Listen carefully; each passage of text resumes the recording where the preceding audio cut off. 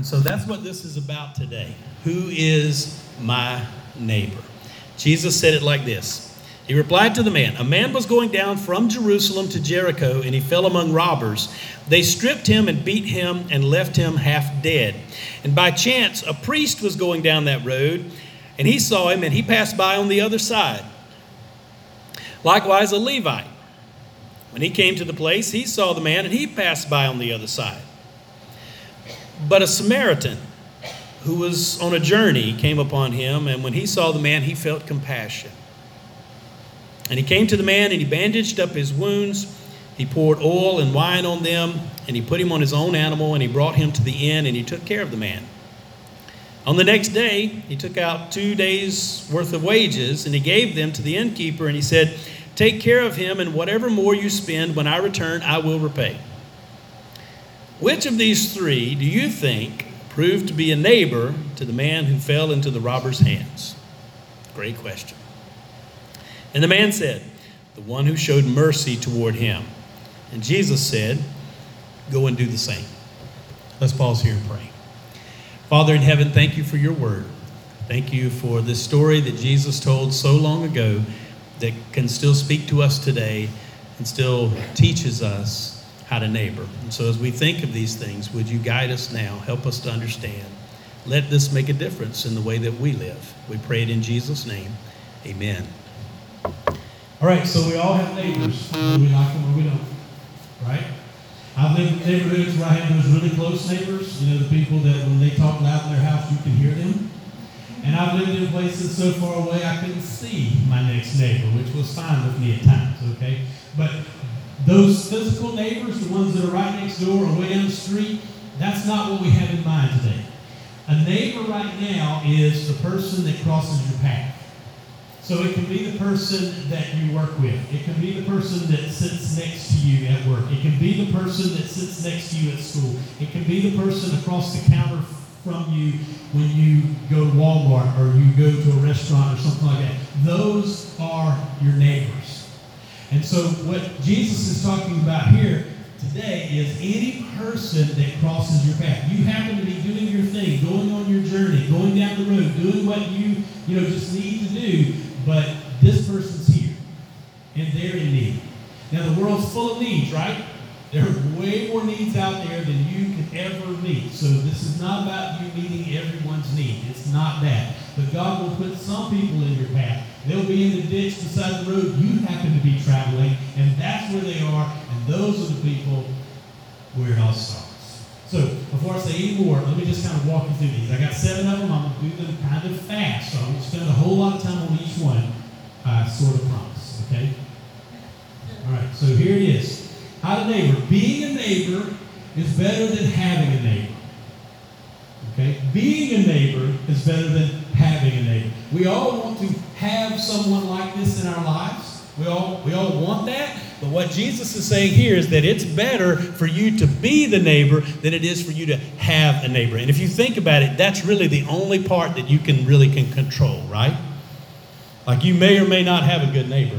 You may or may not, when you're in need, have someone close to you that can kind of jump in there and help you and be there for you. You may or may not have that. But the focus here in the story of Jesus is for you to be the neighbor to someone else, because that's something you can control.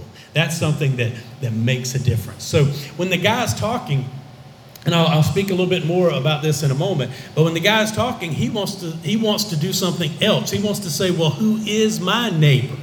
So if you want me to love my neighbor as myself, well, who is my neighbor? Do you see how he's trying to exclude some people? How he's trying to get some people out of the way? And Jesus tells this whole story, and when he gets to the end of it, he says to that guy, he says, which one was the neighbor? So what Jesus is talking about is being a neighbor. And so he makes being a neighbor better than having a neighbor. Now, I want you all to have good examples in your life, right? I hope you have some really good examples. And like right now, if we took about 30 seconds and you were just to let your mind wander and think for a moment, who are the people in your life through the years who have been the best example to you of really what Jesus is talking about? The people that they were the neighbor for you or for somebody you knew. Can you just get a face in your mind? Can you get a name in your mind? Can you just think of a few of those? Okay? It's wonderful to have people like that. But what Jesus is talking about is you being that person. You being that person for someone else. Let me make a connection, just a kind of a comparison to you, for you, and this is why I think it's so important. You know how we take up an offering at the end of our services, right? And that's a really important part of what we do as a church. It's not that important how much you give. What's important is that you give. Does that make sense? And I always try to stress this to you as a church, because when you give, you do what you were made to do. Like, God is a giver. He made you a giver, and you can give. And so whenever you give, it's like first you're recognizing, okay, I have something. It may not be much, but I have something. God gave me something. He put it in my hand somehow, and therefore I'm a steward of it. I'm in charge of this, and I can do something with it. I have the power, the ability to choose and actually do something with this, and I'm going to do a little bit of good with it in the way that I give. Okay? That makes you the choice maker. It lets you do something like God intended for you to do. And we just do it as a small part of our worship service, and it's an important part of it. Now, just kind of widen that out. Expand that same idea out, because that's what we're talking about here. If you're ever going to be the neighbor, you'll start to see yourself as someone who has something to give. You have some time. You have some energy. You have some resource. You have the skill, the ability, something that you can do to make a difference in someone else's life, and you make the choice to do something with it. And by the way, there's no age restriction on that, right? When the little people do it, when I say little, I mean young. When the young people do it, it's just so precious to see, is it not? When you see a child giving in some way, and I don't mean like running up and putting something in the offering plate necessarily. I just mean when you see them do something sweet and kind for someone else, there's just something inside of you that goes, man, that's right, that's good, I like that. Well, I'm just going to say that when the older people do it, it has to make God smile. Because that's what He made you to do. He wants you to be the neighbor. And so when you hear this story, that's where I want you to start. How to neighbor? It's just better to be a neighbor than to have a neighbor. Now here's the next part of it. And I hate to say this.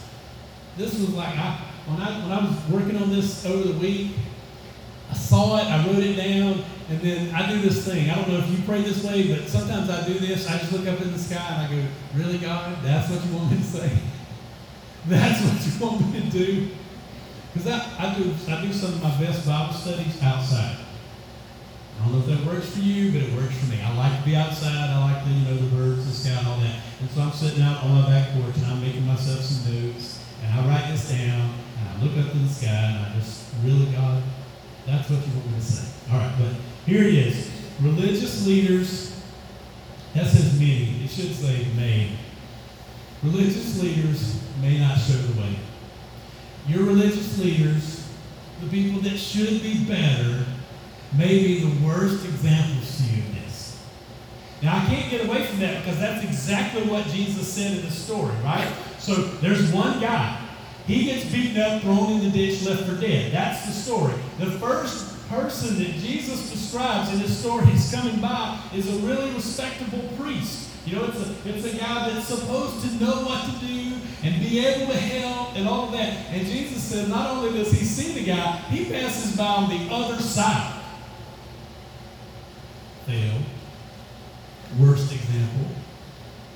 The person that should do it doesn't do it. And then, just in case you think Jesus was just kind of hurrying through the story, he gives us a second one. It's a Levite. This guy knows the law. He was born into it. Like, you couldn't just become a Levite. You had to be born into the family. He was steeped in this stuff. He knew everything that the Old Testament taught. He knew the Scripture. He sees the same hurting person, and what does he do? He does just what the priest does. He follows in the priest's footsteps, and he walks around on the other side.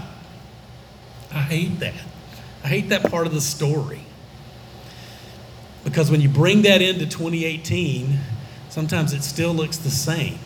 The people that we expect to be our best examples, the people that we expect to show the way in compassion and care and those kinds of things, are sometimes the worst people at it. Your religious leaders. Now, if I'm a bad example for you, I'm sorry. I do not wish to be that for you. I do not. I can confess as a Christian person that I'm far from perfect, and I will let every one of you down at some point. You know, and some of you have been listening to me for years now, and you know that I say this fairly regularly. I will let you down. Okay? If you don't feel too bad for me, you'll let me down too. Does that help you feel better? You know, we'll do that. And why do we do that? Because we're people. Because we're broken. Because we're not perfect. Because no matter how much we care and love one another, we can't always be everything for the other person that we want to be. And by the way, who is the only person that's ever promised to meet all your needs? Jesus. That's right. Jesus is the only one who's ever promised to meet all your needs. So if you ever find yourself sitting at home thinking and just kind of stuck on, you know, how somebody let you down and how bad it made you feel, and you're kind of getting mad and upset about that, just let that thought wander through your mind. There's really only one person who's ever promised to meet all my needs, and that was Jesus. It's not any of these other people. So maybe that'll help you, okay? So your religious leaders can be the ones that are the worst examples of this, and I don't like it, and I don't like it at all. But that's what Jesus taught, and that's what he said in this story, and that's why we need to talk about it. Now, let me give you kind of another dimension to this, because it happens to ministers, but it might happen to you too, okay? It's sometimes called compassion fatigue. You ever heard of that? If you've not heard of it, it's a real thing, like they study it now. It's called compassion fatigue. And so it happens to people who are in some kind of helping line of work. You could be a nurse, a doctor, a minister, or just you in the course of all the things you do serving the Lord. You can help, and you can give, and you can give, and you can give, and you can reach a point where you just look around one day and say, I got nothing. I don't have anything else to give. I'm just out. Okay, that's a different thing. Okay, that's something else. That's kind of an emotional reaction when you're just drained and you're out. And by the way, that happens to all of us sooner or later. So don't feel bad about it. Be good to yourself. Just understand God loves you. He has everything that you will ever need. And if he's put you through something and you're just drained and wore out, okay, you know, it's time to rest, time to reflect, time to refuel, and you'll be ready to go again soon. So don't think it's a bad thing just because you feel this way. But that is a real thing. And that's not the same thing as what Jesus is talking about in this story. You know, he's not talking about compassion fatigue. He didn't say anything about the priest came by, but the priest had been going through a lot lately, so he just didn't want to get involved. That's not what he's saying. He's saying the priest, the person who should have known better and should have been able to help, didn't help. He wasn't a neighbor. That's what we're actually talking about here. So, can I please stop talking about bad religious leaders? Let's go to this one. Number 3. Justifying yourself is the fastest way not to neighbor.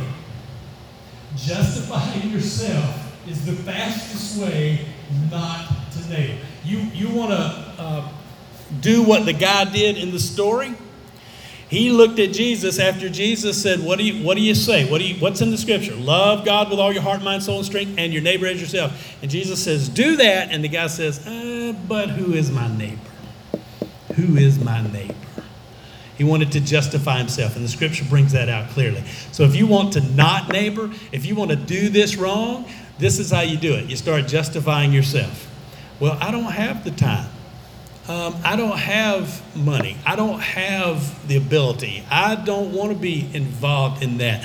I have more important things to do. You can just start working your way through a list to justify yourself. And what will happen is you'll start to feel pretty good about yourself. You'll start to feel good about, I got a reason not to get involved in this. I've got a reason not to. Don't people do that with church? Don't they? I hear it, like as a minister, like it'll come to me in different forms. One of my, just church attendance. Let's just talk church attendance for a moment, because that's one of my favorite ones. I can't come to church because of what? What's the big one you've always heard? I can't go to church today because I gotta work. That's a good one. I'm tired. I was up late last night. Or my personal favorite, whenever I hear it, I'm not going to church today. I don't like those people. It's my personal favorite. First time I ever heard that was in the church that I grew up in.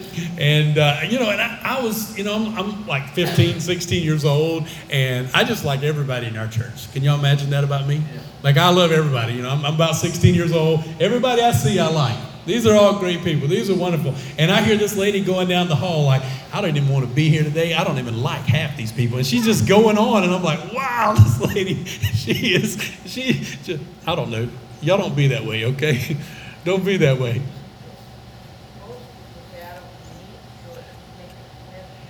That's an excellent one. I don't need church to go to heaven. Now, is it true that you don't have to go to church to get into the kingdom of heaven? That is true, right? Like, it's not a requirement. You don't have to sign our Bible back there to get in heaven. If we did, we could fill this place up every week, right? Like, if you must be present to win, that would be it. Now let me give you the other side of that too. Okay, the other side of that is this. The church is the bride of Christ. The people, they are the bride of Christ. And they represent a community in this world unlike one you will ever find anywhere else.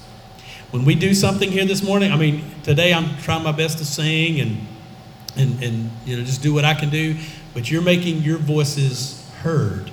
And we did something here this morning that'll never happen again. It's never happened before. It'll never happen again. It was a unique sound. It was your voice and the person next to you and every person in this room singing a song of praise to God, a song that says, we love you, God, we adore you, we worship you, and that is a unique form of praise. You cannot do that by yourself. It can only be done with the group, and it's always going to be different. And I'll give you a second thing that happens. When you get together with God's people, if you pay attention, if you listen, if you look, if you just pay attention to what's going on, God finds a way to speak to you. It may not be through the preacher. It may not be through the sermon. It may be through another person here. I can go back to some points in my life where little things happened that I know changed the direction of my life. And you've heard me talk about my friend Bruce Wood before. I know I can still, I see it. Like, I walked in the doors that Sunday night. It was kind of in a hallway in the church. And there's Bruce and Linda, and they were dating at the time. Bruce was just a few years older than me. And I walked in, and Bruce looked at me. He put his hand on my shoulder, and he said, man, I'm glad you came tonight. I'm glad you're here. And just that little thing helped me understand I was in the right place, that I was welcomed, that I was accepted.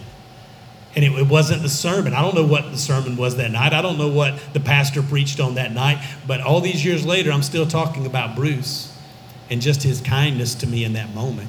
You see what I'm trying to tell you today? I realize that when we gather like this on Sunday mornings, some of the most important things that happen, they're not things that happen standing behind this desk. They may not be things that happen anywhere up here. They're things that you do for someone else who walked in the door. Those can be the life-changing moments. It's wonderful when you think about it. And that's being a neighbor. All right, so justifying yourself is the fastest way not to neighbor. So stay away from justifying yourself. And then the next one, just as practical as it comes, okay? Doing is better than noticing. Everyone wants to be an expert in noticing. People don't want to be experts in doing. Everyone wants to say, well, that is a need, or we should do something about that. But no one wants to actually do something about that. One of the fun things about our church, about our congregation right now, is that we're at this kind of a pivotal time. And I don't know how long we'll be here, okay? But we're at this pivotal time where we can go in almost any direction as far as what we're going to actually do. So we're asking the Lord. I hope you're praying about this too. Lord, what do you want our church to do? What do you want our group to look like? We don't have to look like the church down the road. We don't have to look like any church we've ever been in before. We can do something different as a church. And just simply looking around and noticing what the needs are, or noticing people or things, that's well and good. But doing's always better than noticing. We have to actually do something. This is what I'm after. as a pastor, this is what I'm hoping for. That there'll come a time in the future when you and I will sit down together and we'll worship in a service like this wherever we are. And when you walk out the door, you won't have any problem explaining to a total stranger what it is we actually do as a church. I want you, right now you could say, well, we get together and we worship and we fellowship and we sing and we study the Bible. You can say all of those things, but I want you to be able to say something else, something that puts feet on our faith, something that describes to people what makes this congregation different than any other, what makes the things that we do look like the work of Jesus in the world. That's what I'm hoping for and praying for. Because we don't want to be a church that just says, you know what we do? We get together every Sunday, we sing, and we study the Bible. As important as that is, that's the starting point, not the finish line, right? That's not the thing that we're trying to attain to. Can we just get together and sing and pray and study the Bible? Can we just do that? Yeah, that's not the ceiling, that's the floor. That's the place where you stand and you start, and from there you launch out and you do ministries and you make a difference in the world. Now, I don't think I'd be a good pastor to you if I didn't say this, okay? Sometimes you just get tired, and for a lot of you in the room, you've been through a lot, and we've done a lot in the last year. And so I get that, and I understand that as far as our strength goes and our emotion goes and the resources that we have, we may feel like we just got a little right now. That's all right. It won't always be this way. It won't always be this way. So God gets us ready. God prepares us. And then when he opens the door, it'll be the time for us to move. And that's part of why we're thinking like this. Part of why I think that I keep coming to things like this in the scripture, because it's going to be so important for us when it's time for us to take those next steps. So doing is better than noticing. All right, number 8. What number is this, by the way? 5. This is number 5? All right, so I got 5, 6, and 7. Ready? To neighbor will cost you. To neighbor will cost you. Okay, so we've verbed it, right? That's what we've done all day. We took a noun and made it a verb. To neighbor. So usually a neighbor is a person, place, or thing. We've made it an action. That's what we've done. So we're talking about neighbor as an action. So to do the work of a neighbor, to neighbor, is going to cost you. This is not going to be easy. It's not free. It will cost you time. It will cost you energy. It'll probably cost you money. Who knows what else it might cost you. But if you're going to neighbor, if you're going to do it, it's going to cost you. And isn't that exactly what the story tells us? So the Samaritan, and by the way, if you don't know the background on that, okay, priest and Levite, they're very respectable people. The Samaritans had this stigma on them in the first century. They were the half-breed people that nobody who was Jewish really liked. A good Jewish man would not even walk through their neighborhood, and that's why when Jesus uses the story of the Samaritan, it just stands out. He says, so it's the Samaritan that sees, and then he goes over and gets in the ditch with him. That'll cost you. It will cost you to get down in the ditch where people are. You might get dirty. It's going to take some time. It might not be where you want to be. It will cost you. And in the story, not only did it cost the man some of the resources he had, he used some oil and wine and those kinds of things to bandage up the man who was injured, but then he took him to the inn and he gave 2 days' wages. He said, here, use this, and if it costs more, I'll pay you that when I come back. This was a total stranger to him, someone he did not know. And I just don't want you to miss that to neighbor will always cost you something. Can I tell you a fun thing about Jesus? Fun fact about Jesus. He called people to die. Okay, you're going, that's not fun. That doesn't sound fun at all. That's what Jesus did. People wanted to follow him because, he turned water into wine and he multiplied bread and he healed people and look at all these great things he's doing. Let's go hang out with that guy. And then Jesus would look around at the crowd and he would say, if you really want to follow me, you're going to have to take up your cross and follow me. And today, the cross sounds like a good thing. You know, people buy it, they wear it around their neck. It's a beautiful thing. We adorn our churches with it. But in the first century, the cross was a symbol of death. And Jesus said, if you want to follow me, take up your cross. That's what I'm going to do. You need to go this way. He's calling you to lay down your life for something bigger than yourself. He's calling you to lay down your life for Him, for His cause, for His purpose. That's what He's asking you to do. And what will that look like in your life? It will mean that you pour out your life for the good and benefit of others in His name. That's what it'll look like. So He calls you to die. And then He has a twist. He says, if you do this, you'll really find your life. You'll find your life when you lay it down. You'll find your life when you give it up. It's the exact opposite of what you expect. He said that that's what will happen. You think that if you just accumulate and get and keep and hold on to, that you'll really have life. And He says, no, it's the exact opposite. It's when you give it away. It's when you serve. It's when you say, I won't hold on to it. That's when you find real life. So to neighbor will cost you. All right, number 6. This is my second favorite one in the 7. Don't screen your neighbor before you help. You know people like that? Oh my goodness. So I'm going to tell a story, and I know this is being recorded, and it'll wind up on the internet, and somebody may hear it and say, you shouldn't have told that. I'm going to tell it. It's true. Years ago, over in Bay County, where they're having so much destruction right now, and they're just cleaning up everything, and my heart just goes out to the people there and what they're doing. A place downtown called the Baptist Center, which I think so highly of. Okay, the ministry they did and the things that they did to help people, I just think so much of that.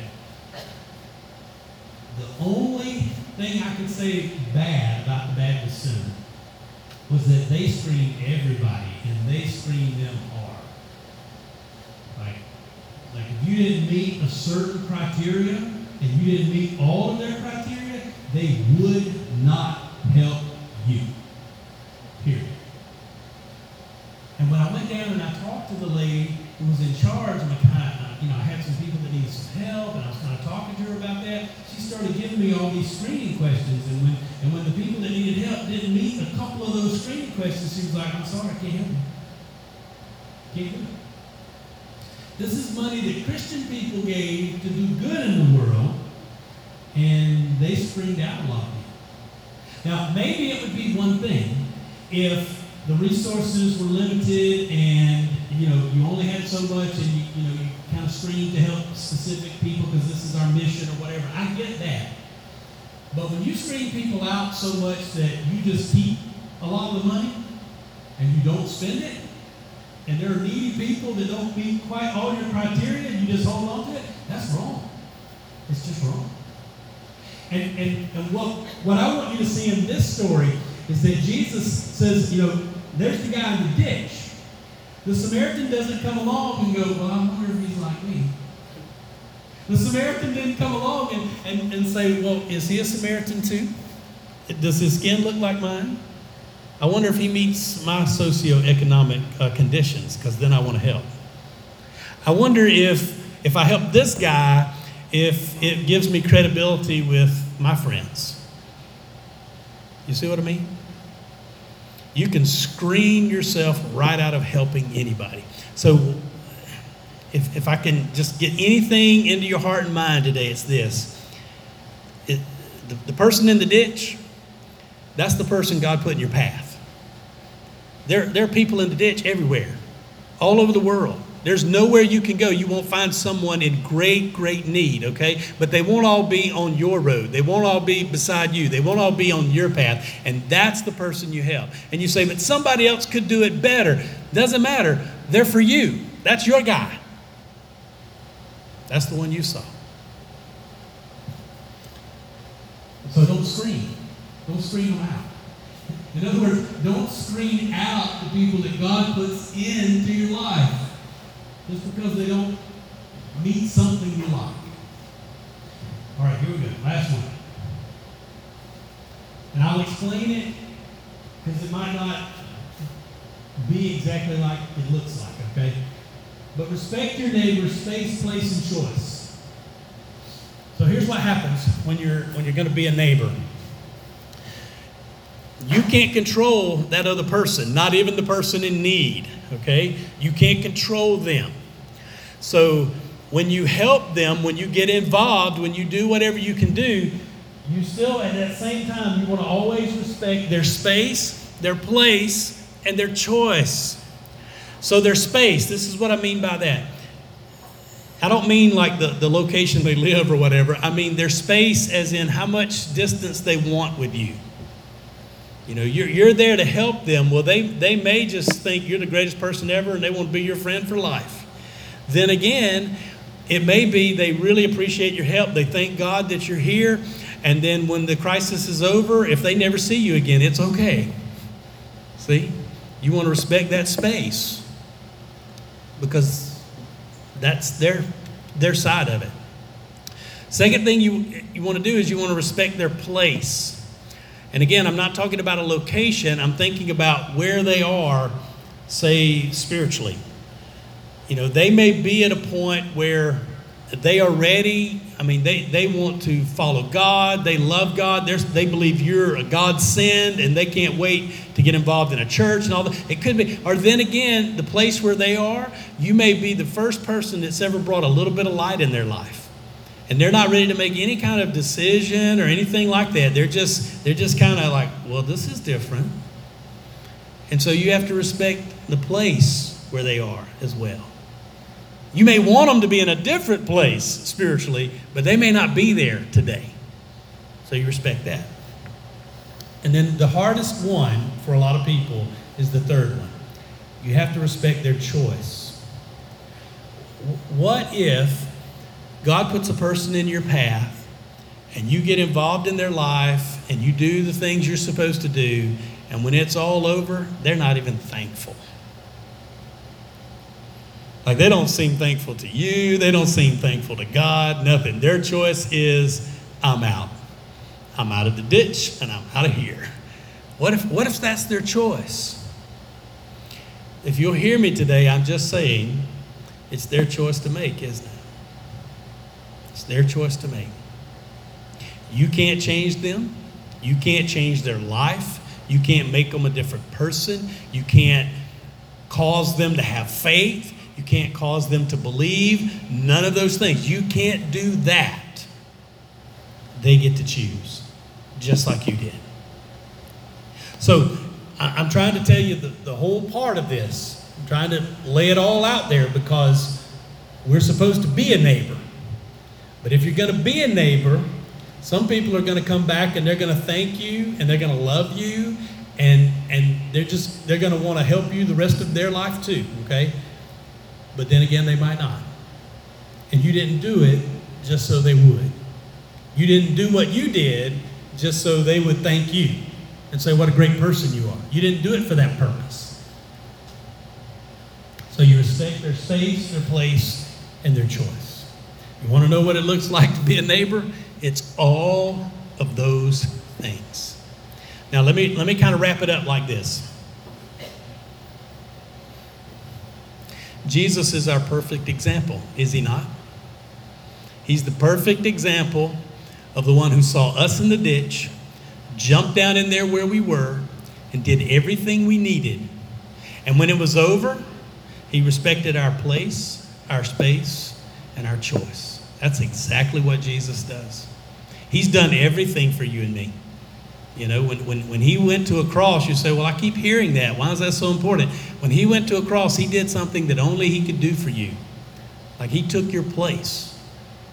If I'm supposed to suffer and be punished for my sins, Jesus said, okay, I'm going to do that for you. If I'm supposed to die for all the things I've done wrong, Jesus said, I'm going to die for you.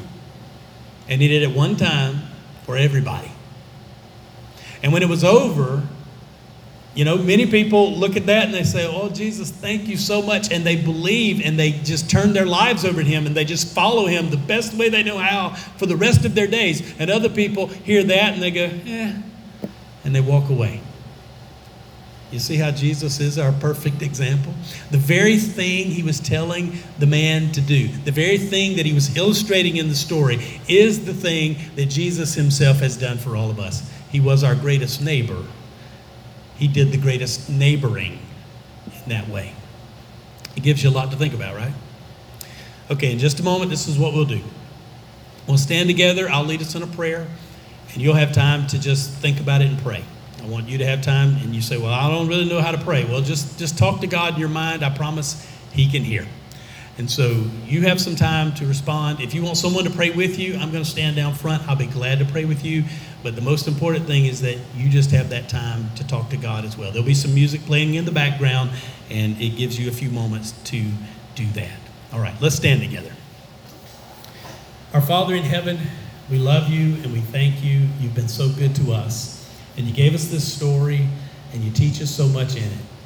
And Lord, right now for all of us in the room, it's my prayer that you'll help us to say yes to whatever it is that you've stirred in our mind and in our heart. We give you this moment in Jesus' name. Amen.